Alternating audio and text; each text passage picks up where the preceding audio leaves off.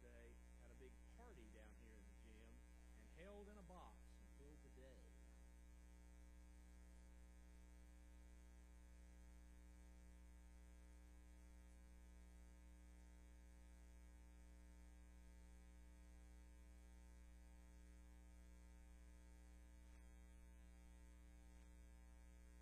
Our gospel lesson is from John, the 20th chapter, verses 1 through 18. Hear now God's words to you.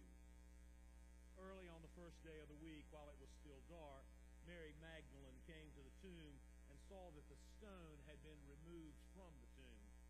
So she ran and went to Simon Peter and the other disciple, the one whom Jesus loved, and said to them, "They have taken the Lord out of the tomb, and we do not know where they've laid him." Then Peter and the other disciple set out and went toward the tomb. The two were running together, but the other disciple outran Peter and reached the tomb first. He bent down and looked in and saw the linen wrappings laying there, but he did not go in. Then Simon Peter came and following him and went into the tomb, and he saw the linen wrappings laying there and the cloth that had been on Jesus' head, not lying with the linen wrappings, but rolled up in a place by itself. And then the other disciple who reached the tomb first also went in, and he saw and he believed. For as yet they did not understand the scripture, that he must rise from the dead. Then the disciples returned to their homes.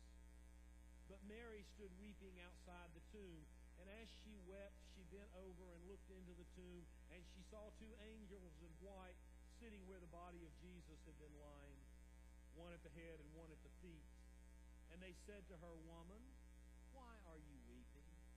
And she said to them, "They have taken away my Lord, and I do not know where they have laid him." When she had said this, she turned around and saw Jesus standing there, but she did not know it was Jesus. And Jesus said to her, "Woman, why are you weeping?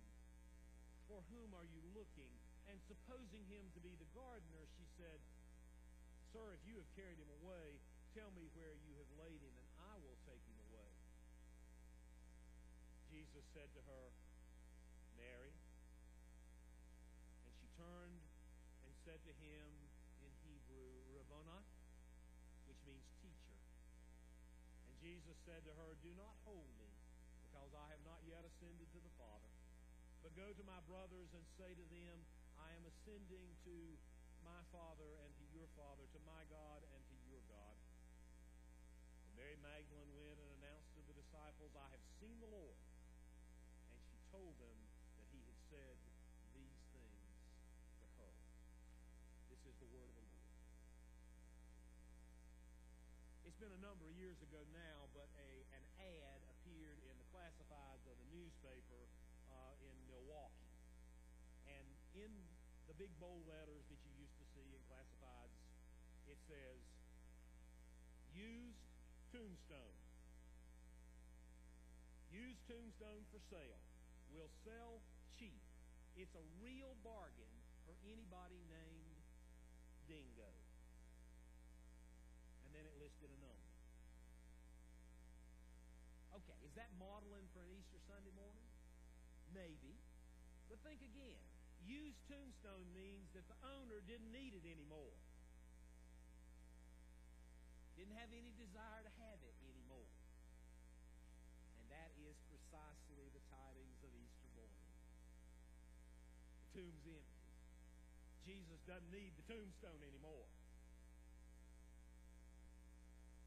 What is it that we believe about God and about this Jesus? Or about the cross and about an empty tomb? Surveys say that almost everybody believes that there's a God. Surveys also say that most people believe that there was a fellow named Jesus who was a really good guy and who died. And he taught about God and did some wonderful things. Most folks actually believe that. But when it comes to an empty tomb, most people draw the line and simply say, impossible, can't be. When people are dead, they're dead. We've never known a single person to come back from death. And you would not, because that's been your experience too. It's a debate that has raged since the very beginning of this budding faith called Christianity, even on an Easter morning. There are hundreds of thousands, maybe millions of people who claim the name of Christ, who strive to live beautiful lives, but they don't really quite believe Jesus rose from the dead. And yet Easter Day, Resurrection Morning, is the key to our faith and our hope. It is central to everything we say we believe about the kingdom of God and everything that the church has proclaimed since the beginning. Hear what Paul said in the lesson Karen read for you. If Christ has not been raised, then your faith is a delusion and you are still lost in your sin. It would also mean that the believers in Christ who have died are lost. Indeed, if our hope in Christ is good for this life only, then we deserve more than anyone else to be pitied. Then, of course, Paul goes on. But the truth is, Christ has been raised from the dead as the guarantee for those who sleep in death that they also will be raised. Those who believe that Jesus should be followed simply because he's a great teacher, but who really don't believe in resurrection, are, as Paul put it, to be pitied. And they're pitied because they do not understand the nature of God, nor the nature of the life which lies beyond death. See, our society has a hard time dealing with death. We know, at least cognitively, that death is a part of life. Most of us, and maybe for some of us it's been much too soon, much too recent in our past, have buried someone close to us. We understand that. But if you're young and you're vital, death seems a long way off. It's something I don't have to think about today. We deal so poorly with death most of the time that it frightens us. The town of Longmont, Colorado, the city council, decided some years ago that they were going to put away all the signs that said dead end streets and change it to no outlet. The city council is quoted as saying, signs warning of dead-end streets were apparently too macabre for some people. One resident who favored the change said, we just moved into a condo and right outside there's a dead-end sign. Every time you come and go, you have to read that sign, and it's just not very pleasant. On the other hand, there are those who want to treat death as insignificant. USA Today proclaimed some years ago, death's no longer a downer. Death's former finality has been upstaged by a new vision of the afterlife, in which the dearly departed can communicate with their loved ones, influence events, and come back into the mortal world. We've always liked movies that have happy endings, right? And we especially like movies where the chief star, who whatever that is, dies or is killed and somehow gets to come back. And they make up with the wife and the kids and the dog. Lovely sentiment, right? It's been almost 20 years now since the movie Titanic made such a splash. And yes, I do that pun intentionally. Here was a movie that took 3 hours for the main character to die. And yet in the end, it features Jack and Rose, happy after all, despite Jack's drowning, reunited on the grand staircase as if the iceberg didn't matter. And it was with that in mind that a turn-of-the-century writer said that baby boomers were having a really hard time, and that's my generation, with this idea of death. They were beginning to watch their parents die. They were beginning to have friends who knew illnesses that were terminal. And they were saying, wait a minute. A generation as wonderful as ours can't die. Maybe we won't. And then he says, Hollywood's doing what religion won't. Some think it all started with the death of Princess Di and the inconceivability that life could be cut so short. She is, after all, Elton John's Candle in the Wind. We just going to go on, immortal. Give me a break. You know that's not so. And I have just one thing to say about all that glitz. It has absolutely nothing to do with Easter morning. Nothing. Did you hear the story today? Did you really listen? Jesus died. Didn't appear to die. He wasn't asleep. He died a death more cruel and more painful than I suspect we can imagine, even in our worst imaginings. He wasn't dead for a moment on the operating room table and suddenly revitalized. It wasn't an out-of-body experience. He was dead, sealed in a grave.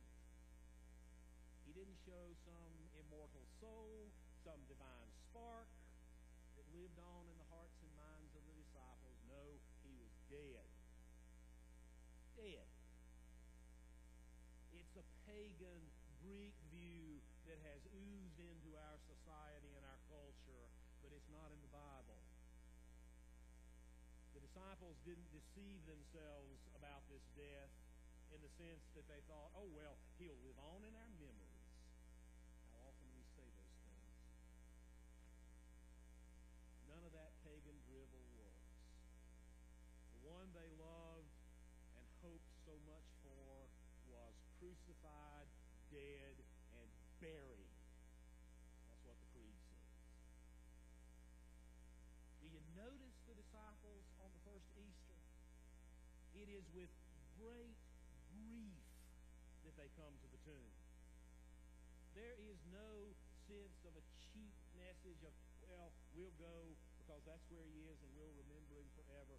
Nobody was thinking Jesus was immortal. What they thought when they got there and saw the stone roll back was not, he's risen. What did they think? Somebody stole the body. That's what you might think as well. That's what any of us might think. There's an awful lot of weeping and real grief in the Gospels if it is not true that this Jesus really was dead. And yet within a few days, the followers, the disciples began to understand that what has happened to Jesus is according to the Scriptures. And that Israel believed that one day God was going to solve the problem of suffering and death. And while God was at it, he was going to solve the issues of evil and injustice. Scripture says that's what God will do. And on Easter and the resurrection of Jesus Christ, that is precisely what God does. The cross, which everybody thinks is the end, is really the beginning. Easter is the answer to the question, what's to be done about this wicked world we're a part of? I would have you note that John goes to some length to demonstrate that what happened to Jesus on Easter was not only unexplained and strange, but it really did happen. It's still dark when she goes to the tomb. The linen cloths are noticed. Mary is weeping. A man appears. Mary doesn't even recognize who it is. She assumes it's somebody else. And you recognize those things because we've lived those things. It's resurrection. It's not immortality of the soul. It's not even life after death the way most folks portray it.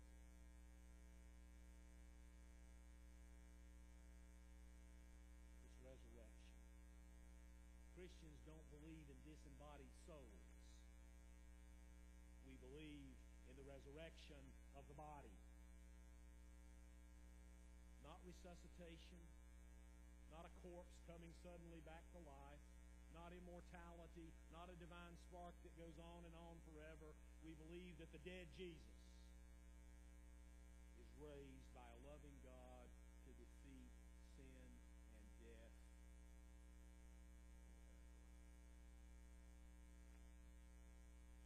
As John notes, the first disciples found an empty grave. The body just simply isn't there. And furthermore, when the risen Christ appears to Mary, it's not a ghost, it's not a spirit, it's not some disembodied something. It is a physical something she can see. That she assumes it's somebody else. Resurrection of the body. Now, yes, Jesus clearly looks somehow different because at first she doesn't recognize him. Well, how does she recognize him? When she hears him call her name. Mary. In that moment, she knows. This is better than any Hollywood fantasy, any movie you've ever seen. Because while we can't demonstrate it, we know it to be absolutely true. And that means that the world matters to God. That means you matter to God. We're not bound to become some disembodied spirit floating around. We're not going to be recycled into something else. We're not off in some never land. God has made this bridgehead against sin and death. And while it still exists in our world and even in us, it will never be the final word.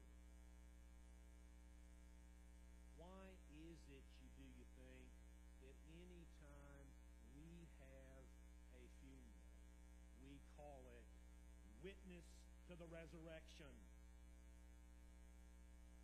That's what we're witnessing to. This idea that Easter really does happen.